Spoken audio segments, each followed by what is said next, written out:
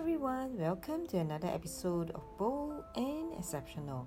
This is Angela O, and today I'm going to talk about developing an account.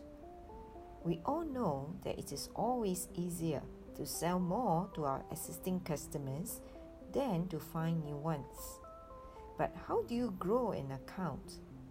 Well, do not stop at just talking to one contact person. Even if you are very comfortable with this person in your customer's organization. Always attempt to talk to various players in the organization, as each stakeholder has different needs and requirements. The more needs you uncover, the more opportunities there will be for you to sell more. Besides, the value you bring to your customer will also stack up, and that will make your value proposition stronger and more compelling. So get out there to talk to people from various departments in your customer's organization and watch how your account will grow.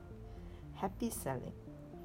If you need to reach out to me, email me angelao@heartsell.sg or visit my website at heartsell.sg.